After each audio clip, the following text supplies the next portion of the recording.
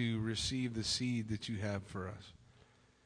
God, we ask that your word would accomplish that to which it is sent, Father God. And God, that indeed we would just be open to allow your Spirit to speak into our heart. God, we just ask that you would take this time as we offer it up to you in Jesus' name. Amen. You can be seated.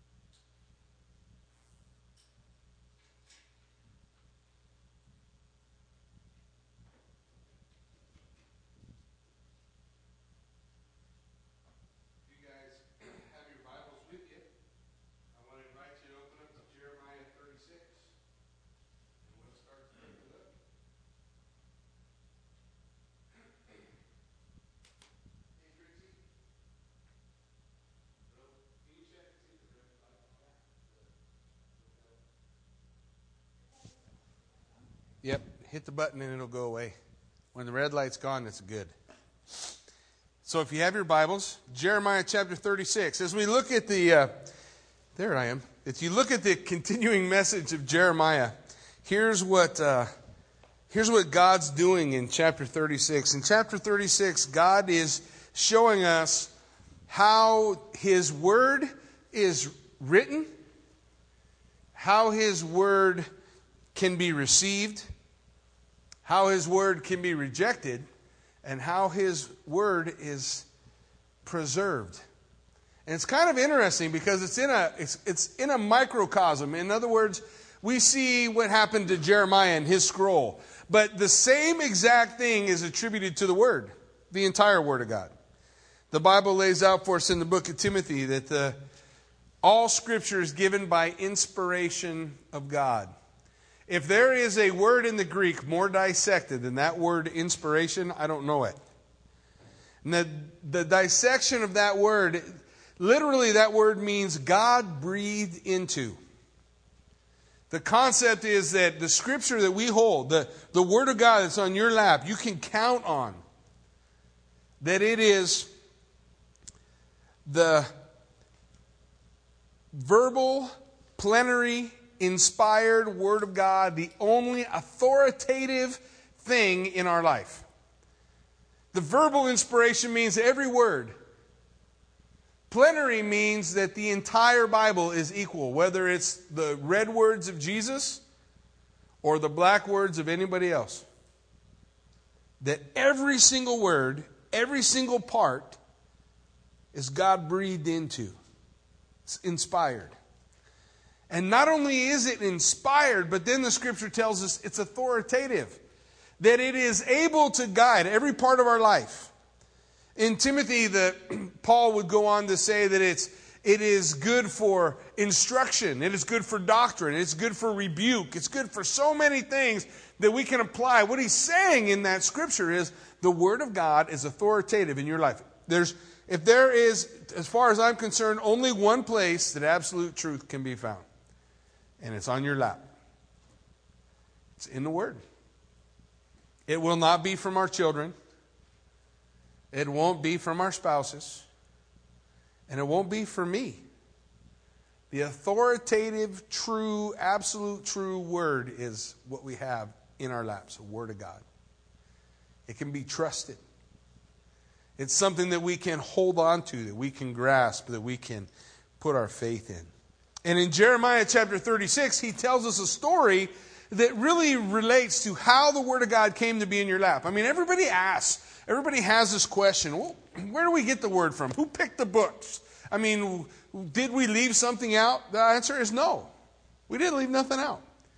Because God was working, man. God was the one who not only breathed Scripture into those who wrote it, but then led the churches during the first century who were studying, who were passing the word around, who were delivering the letters that Paul or Peter wrote or that James put together. The Old Testament scriptures were those very things that had been passed on through the scribes all the way to the time of Christ. Christ authoritatively spoke on the Old Testament because as he was teaching, he quoted from the Septuagint over and over and over again. Well, that's the Old Testament you have sitting in your lap. The very same. So as we look at Jeremiah 36, we can see how God did that, how God worked that out, how the Lord brought it together.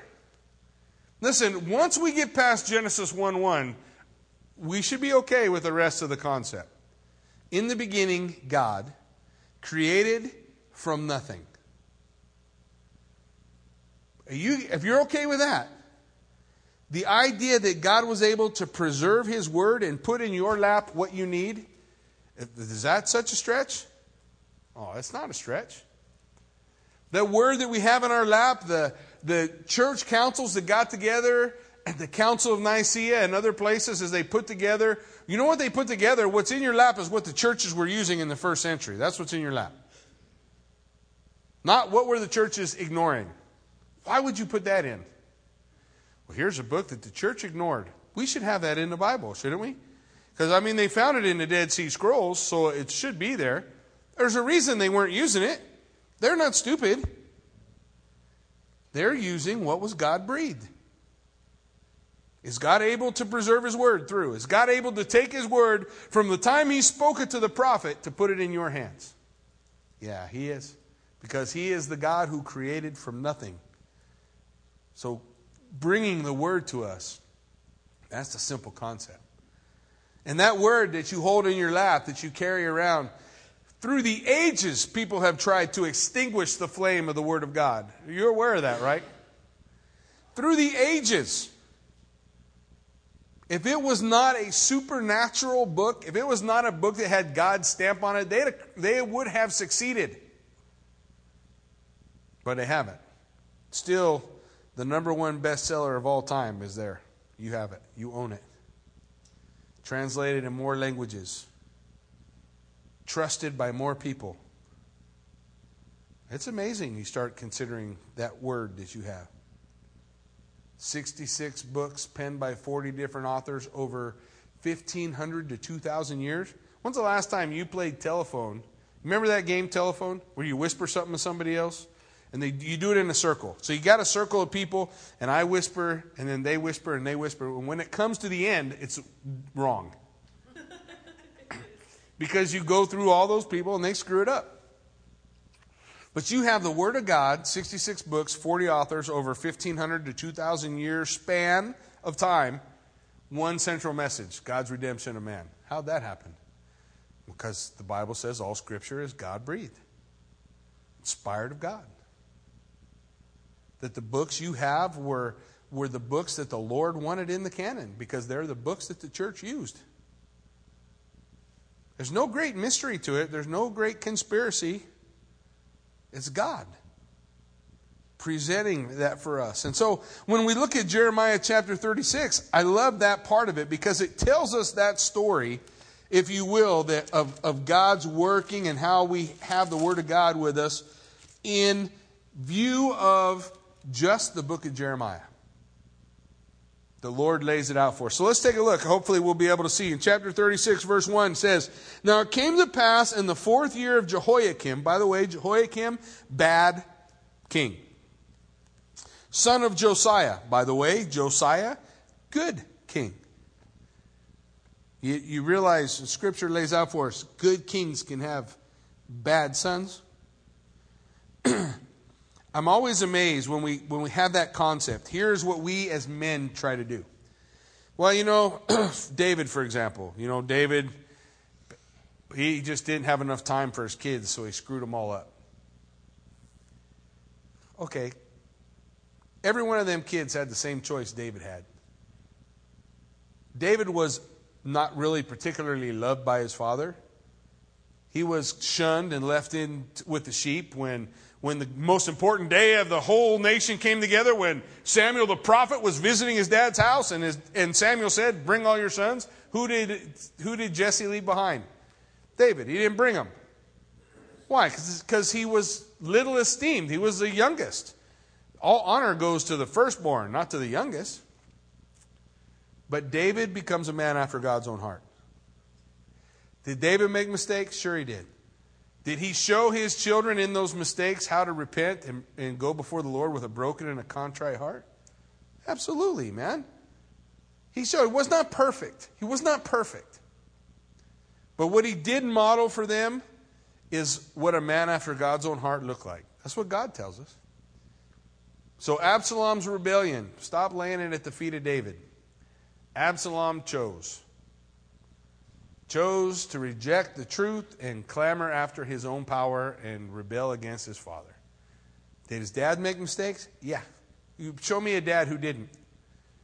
Find me a father on the pages of Scripture who was perfect. Well, Jesus would have been, but he wasn't married and didn't have any kids. Our Father in heaven is perfect.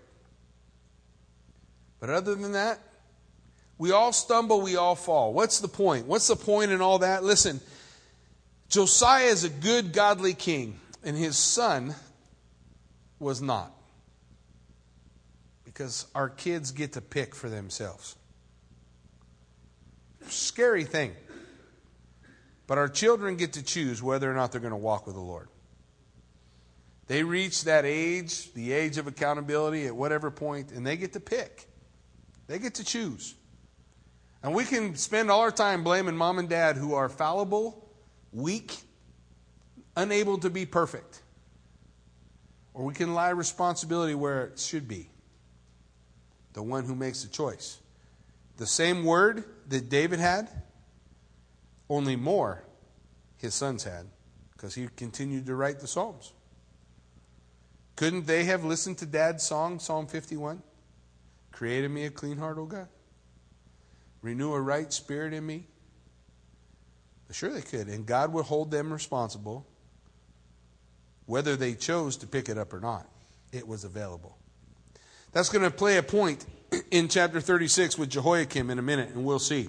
So Jehoiakim, the son of Josiah, king of Judah, this word came to Jeremiah from the Lord. Okay, the first part, in this we see this concept of the word of God. This first part is the writing. How does the word of God begin? It begins with the writing. Listen to what he said.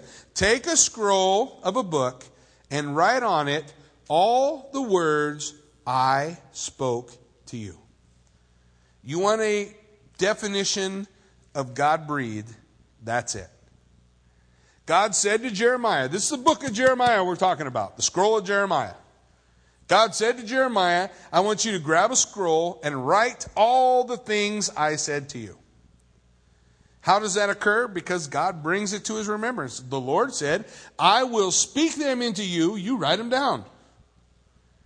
That's what Scripture is. That's how it begins.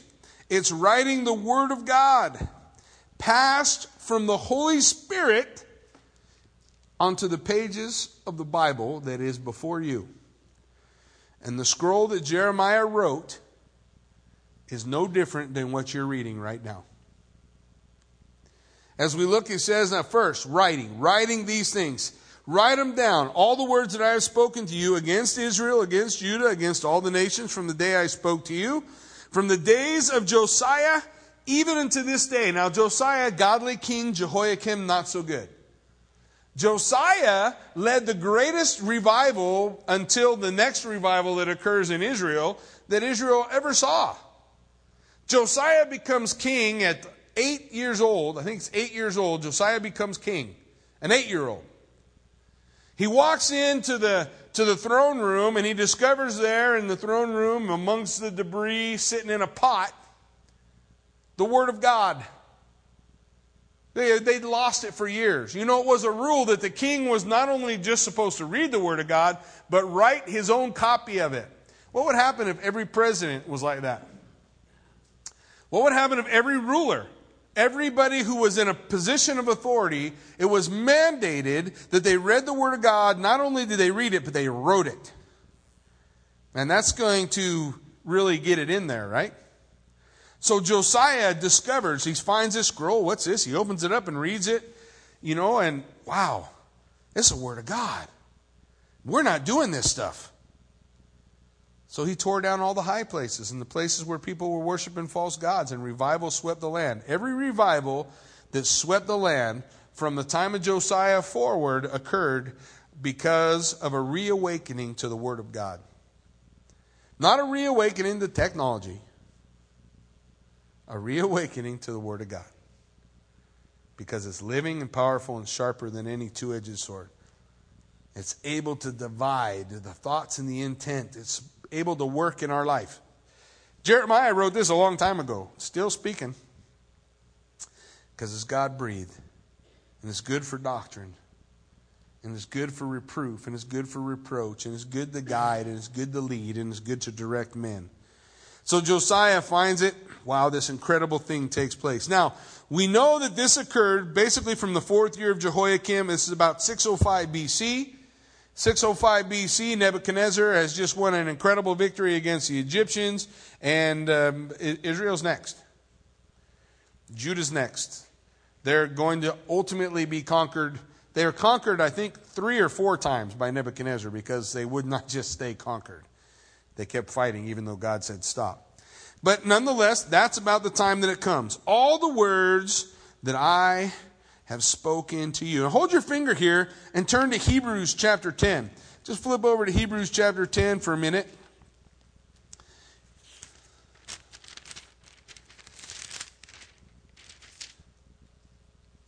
And the writer of Hebrews, as we take a look, Hebrews chapter 10, verse 15, look what it says.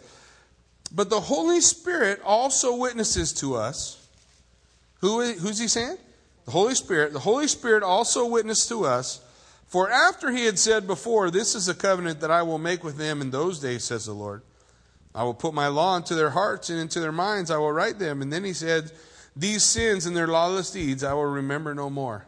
Hebrews 10, 15 and on. You know where he's quoting from? Jeremiah. Does it say Jeremiah wrote Jeremiah? Well, what it says is, the Holy Spirit also witnesses to us. It's the Holy Spirit. God said, write down the words that I'm telling you. And what we have are the words that pass from the Holy Spirit through the pen of Jeremiah. According to the writer of Hebrews, that's exactly what he is. Quoting from Jeremiah chapter 31 on the new covenant. He's laying that out. He's speaking. But who did it come from? He says it comes from the Holy Spirit. Listen, while we're there in Hebrews, flip over to 2 Peter.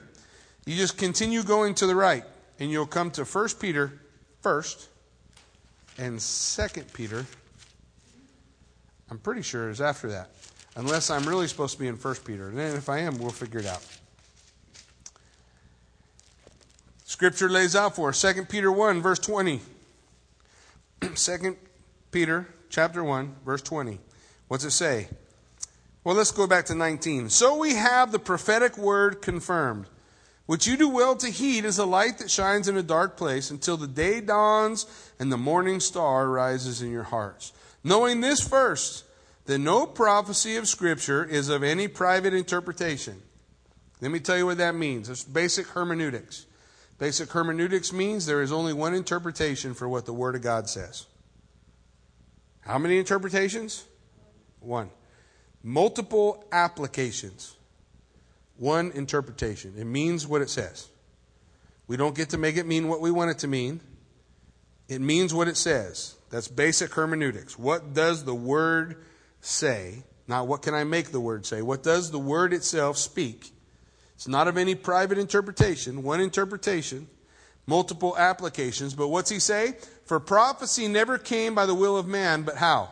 Holy men of God spoke as they were moved by the Holy Spirit. We often talk about Pauline epistles and we talk about John's epistles and Peter's epistles. Ultimately, it's the Holy Spirit's book. Genesis to Revelation.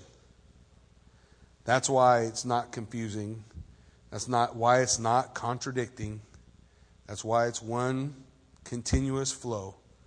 Because just like we read in Jeremiah 36, 1 and 2, all the words I speak to you, write.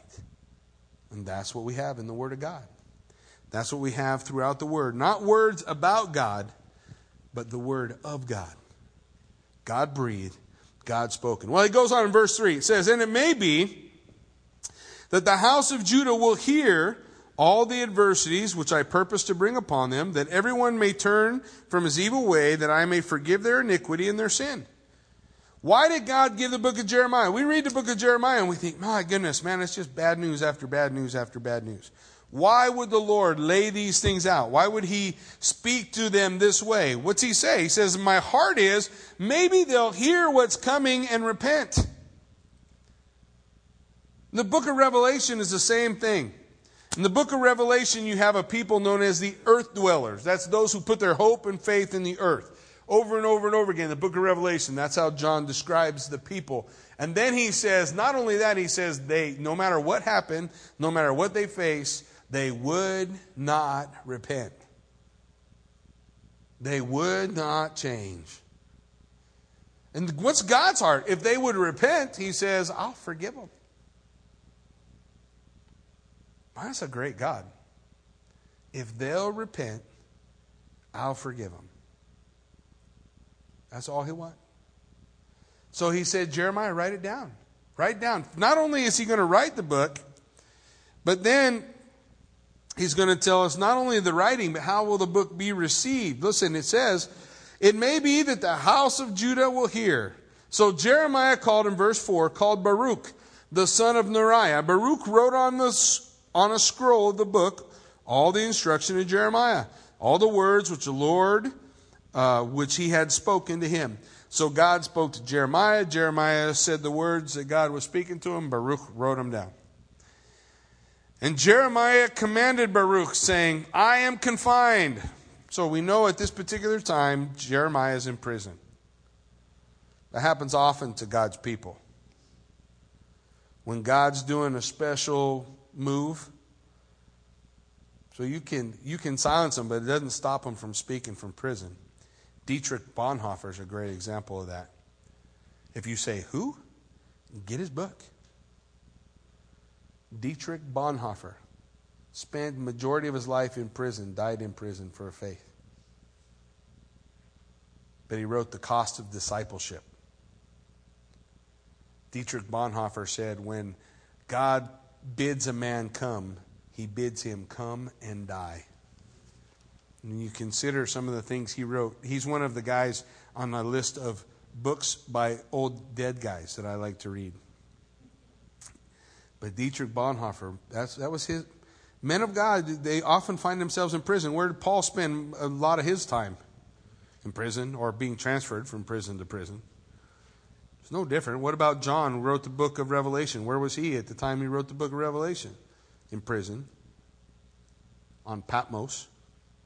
That's what happens to God's people. Listen, so here, he's in prison. Jeremiah is confined. He cannot go into the house of the Lord. So, you go therefore and read from the scroll which you have written at my instruction, the words of the Lord in the hearing of the people, in the Lord's house on the day of fasting, and you shall also read them in the hearing of all Judah who come from their cities. So the word of the Lord is written, and the question is, how will the word of the Lord be received? How will it be received? And there's three things that lead to a receiving or a rejecting of the word. And we'll see it as we go on.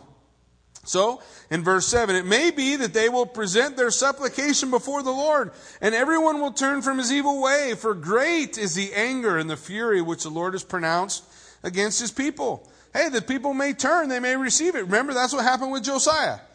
He read the word, it struck him in his quick, cut him straight to the quick. He pulled down the high places. Great revival started because someone received the word of God. So here he says, take the scroll of Jeremiah, take it out. The word of God. And the Baruch, the son of Neriah, did according to all that Jeremiah the prophet commanded him, reading from the book the words of the Lord in the Lord's house. Well, why in the world do we gather together on Sunday and read from the word of the book? Well, because that's how they did it then. He took the word and he spoke the word. And he read the word. to whoever was willing to hear, whoever was willing to listen. So we see receiving of the word. This is where it begins, with reading. If you're going to receive the word, it's going to start with reading. Someone's got to read the word. The word of God is living and powerful, but if it's on your shelf, it's not doing anything. It only does something when you open it up and pour it in. Reading the word. Now it came to pass in the 5th year of Jehoiakim, a year has passed, the son of Josiah, king of Judah, in the 9th month, that they proclaimed a fast before the Lord, all the people in Jerusalem, to all the people who came from all the cities of Judah to Jerusalem. So Baruch read from the book the words of Jeremiah in the house of the Lord, in the chamber of Gemariah, the son of Shaphan the scribe, in the upper court and the entry of the new gate of the Lord's house, in the hearing of all the people. This guy, Shaphan, the scribe, he was the guy who helped Josiah. He was the guy who helped Josiah with the word. He was the scribe, as they discovered it, that was a part of the revival that happened at the time of Josiah. Well, Josiah's gone, and the only recognition that we have of this guy is there in the chamber of the son of Shaphan. We're going to meet him in verse 11. When Micaiah, the son of Gemariah, the son of Shaphan, heard all the words of the Lord from the book, well, then he went down to the king's house. Second thing we see, it's got to be read. First, it's got to be read. The second thing, it's got to be heard. It's got to be heard. And we don't want to be hearers only, but what? Doers also, okay? So we see, here we go. It's going to be heard. It's heard by Micaiah. His father, his grandfather, Shaphan, read the word during the revival of Josiah. Man, he's a godly man. You want to do a word search on his name, you're going to find he's related to a lot of heroes in the scripture. And where was he founded? He was founded in the discovery of the Word of God, reading the Word of God, and passing it on to his kids. So we see receiving the Word. First we read the Word. Then receiving goes on to hearing. We got to hear. We got to hear. It kind of falls in line with reading. Reading is hearing. Someone's got to hear the word of God for anything to happen. So Micaiah hears the word. What's he do with it? He went down to the king's house, into the scribe's chamber, and there all the princes were seating. Elishama the scribe, Delaiah the son of Shemaiah, Elnathan the son of Achbor, Gemariah the son of Shaphan, Zedekiah the son of Hananiah, and all the princes. And Micaiah declared to them all the words he had heard. The second thing, first you hear, then you share what you hear. This is how the word is received. So Micaiah, he hears Baruch read the scroll of Jeremiah, and then he goes, whoa, God is mad at us. There's a problem. And he goes, runs down, and the first thing he does is tell all these people, hey, you got to hear what the word of the Lord is saying. And he brings all those people to hear. They all want to hear. Hey, hear. We got to hear what is going on. We got to hear what's happening. Therefore, all the princes sent Jehudi, son of Nethaniah, the son of Shemaliah, the son of Cushi, to Baruch, saying, bring in your hand the scroll from which you have read in the hearing of the people, and come. So now all these people say, we got to hear. We got to hear what the word said. So there's this little mini revival occurring because Jeremiah was faithful to write what God spoke. And now that word is being received. Why is it being received? Because it was read/heard, and then it was shared. That's what happens. That's what's supposed to happen with the word of God. So in verse 15, they said to him, sit down now and read it in our hearing. So Baruch read it in their hearing. Now it happened, when they heard all the words, that they looked in fear from one to another, and said to Baruch, we will surely tell the king these words. So they heard, and they were brought to a place of the fear of the Lord, which is the beginning of wisdom. They were afraid. Anyone who stands in the presence of God and is unafraid is not in the presence of God. Period. God is sovereign and holy and just and loving and gracious and good. But when we are seeing what He has in mind, if it does not fill you with the fear of the Lord, you don't really understand what He's saying. And if you really understand what He's saying, you hear, it brings you to a fear of the Lord, which compels you to share what God said. Brother, do you know that the Word of God tells you if you do not receive Jesus Christ as your Lord and Savior, you will spend eternity in hell? You heard the Word. It brought you to a place of a good, healthy fear of the Lord and compels us to share. That's the Word being received. That's the seed falling on the fertile soil and bringing forth fruit. So these guys heard it. They're compelled with fear. Wow, they looked at one another with fear, and so they said, we got to tell the king. That's what happens when the Word of God is received. That's what happens. It's written, and then it's received. Well, but you see, if there is the choice to receive, what else is there? Yeah, a choice to reject. So that's where we enter next. The Word is heard, the Word is received. Now, the Word is rejected. Let's look. So we're going to tell the king. Let's tell the king. King needs to know.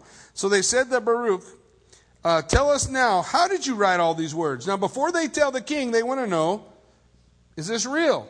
Is this the authentic? Is it authentic? Is it authoritative? Is this something we can trust? So Baruch answered and said, he, Jeremiah, proclaimed with his mouth all these words to me, and I wrote them with ink in the book. Hey, God said right, Jeremiah spoke, I wrote. Here it is. This is what God said from the voice of the prophet. That's what they want to know. Baruch's not Jeremiah, right? They know Jeremiah, but who's Baruch? He's a secretary. Jeremiah's in prison. He can't get out here, so they want to know this is real. They want to know that the Word of God is something that they can count on. So we see receiving the Word of God means hearing it completely. They heard the whole scroll, right? He read the whole scroll. That's the entire book of Jeremiah. It takes me an hour to do a chapter. Imagine what it would be to do all 50-some. Takes some time. He read the whole scroll. So they receiving means hearing it all entirely, fearing it greatly, and sharing it instinctively. In verse 19 it says, so the princes said to Baruch, you go hide. Now that's an interesting way, isn't it, to say I'm going to go share the word? Because they know this knucklehead of a king that they got.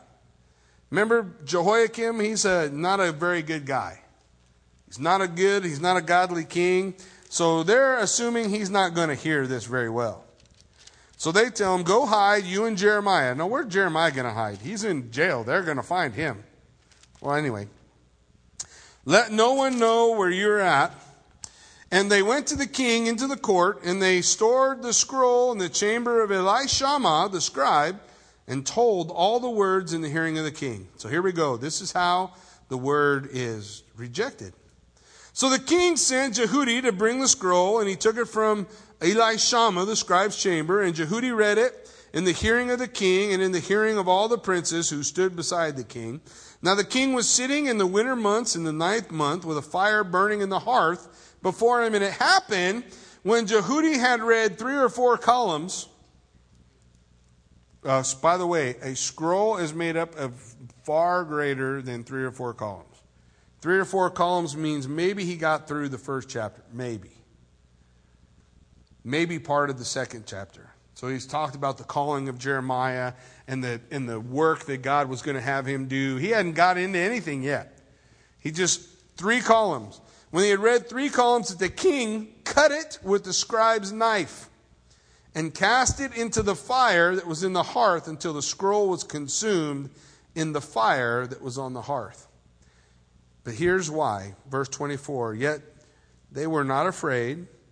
They did not tear their garments, the king nor any of the servants who heard all these words.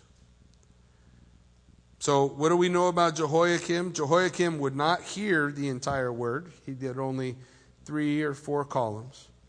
He had no fear of the Lord at all. He tore it, cut it, and threw it in the fire. So he will never share that word. He just wants to see it destroyed. Wants to see it obliterated, throws it in the fire.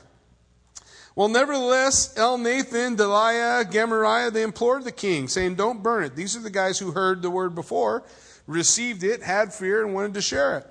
Well, he would not listen to them, and the king commanded Jerahmeel, the king's son, Sarai, the son of Azriel, Shelmalai, and all these guys, to seize Baruch, the scribe, and Jeremiah the prophet, but the Lord hid them. Well, that's a miracle. And seeing as how Jeremiah is confined, that could never happen, right? Yeah, occasionally we lose people who are already in prison. Where is that guy? I can't find him anywhere. If the Lord hid him, he can hide him in plain sight, can he? He made blind eyes see. He can make seeing eyes blind. They couldn't find him anywhere. They had a hard time. So it says that now after the king had burned the scroll with the words which Baruch had written at the instruction of Jeremiah, the word of the Lord came to Jeremiah, saying, take yet another scroll, preserving the word. Listen, we have writing the word, receiving the word, rejecting the word, preserving the word. He destroyed, if nothing changed, the scroll of Jeremiah just burned in the king's fireplace. So Jeremiah wouldn't be in your Bible, except for God. He said, take another scroll. Write another scroll. Homer's Iliad and Odyssey. I want to say there's something like 50 extant copies of that book. It's not in dispute in anybody's imagination whether or not Homer wrote the Iliad and the Odyssey. The Bible has 12,400 extant copies. That means partial and or complete copies that we have from antiquity. The closest in year dating back to Homer, I want to say, I have to look because I might be off in my numbers, but I want to say it's around 400 years after the death of Homer that we have the earliest copy. That's a long time. The Bible is as close as a few years and as many as 100. It's better scholar information than we have on any other book of antiquity. Any. That all of Shakespeare's writings. If you throw out the Bible and say it's not good enough, you throw out Shakespeare. But they're not going to do that because the Bible is way more evidence for the Bible than Shakespeare, than Homer, than any of the things of antiquity that we have. Way more. Is God able to preserve His Word? They destroyed Jeremiah's book. What did God do? He just had them write another scroll. And there it is. Is He able to preserve it from them to us? Absolutely He is. Absolutely He is. He is able. And that's what He does. That's what He accomplishes. So after the king burned it, the Lord said, the word of the Lord came to Jeremiah, take another scroll and write on it the former words that were in the first scroll, which Jehoiakim, the king of Judah, burned. And you shall say to Jehoiakim, king of Judah, thus says the Lord, you have burned this scroll, saying, why have you written on it, the king of Babylon will certainly come and destroy the land and cause man and beast to cease from here. Therefore, thus says the Lord, concerning Jehoiakim, the king of Judah, this is the blood curse on the line of Jehoiakim. He shall have no one to sit on the throne of David, and his dead body will be cast out to the heat of the day and the frost of the night. God says of Jehoiakim, who is in the lineage of David, He shuts down the line of Jehoiakim, that the line of Jehoiakim will not lead to Messiah.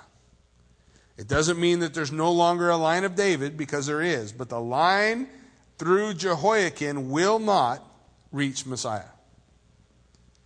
Will not reach if you were born in the line of Jehoiakim, I guess I should say, if you're born in the line of Jehoiakim, you cannot be king. And it's interesting because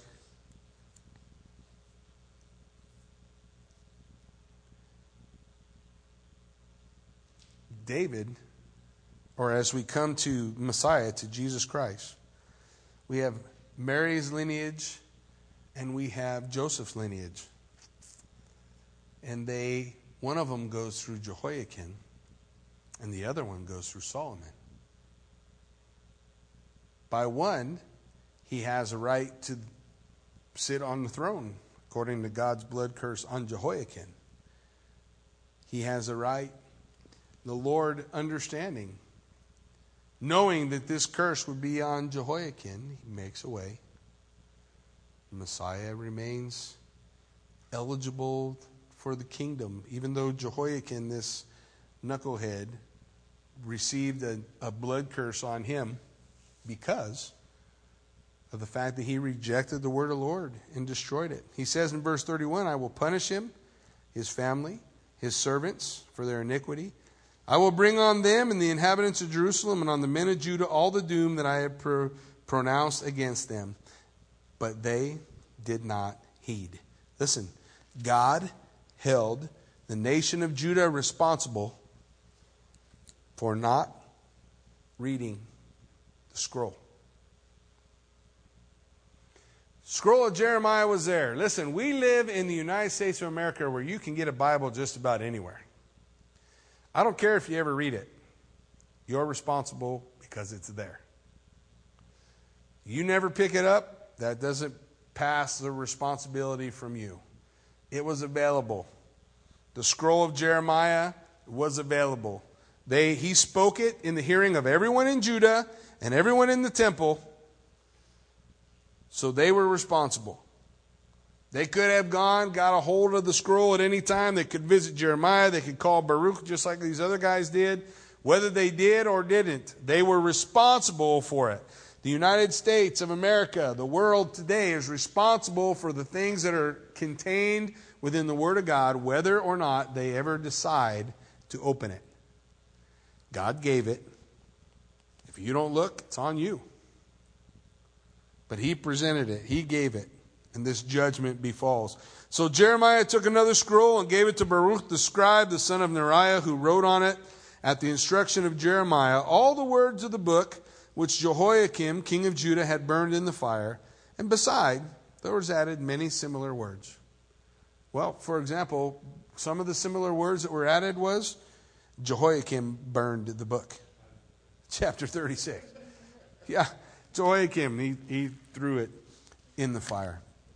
What the Scripture lays out for us is here in chapter 36 is this little picture of how the Word of God comes to us.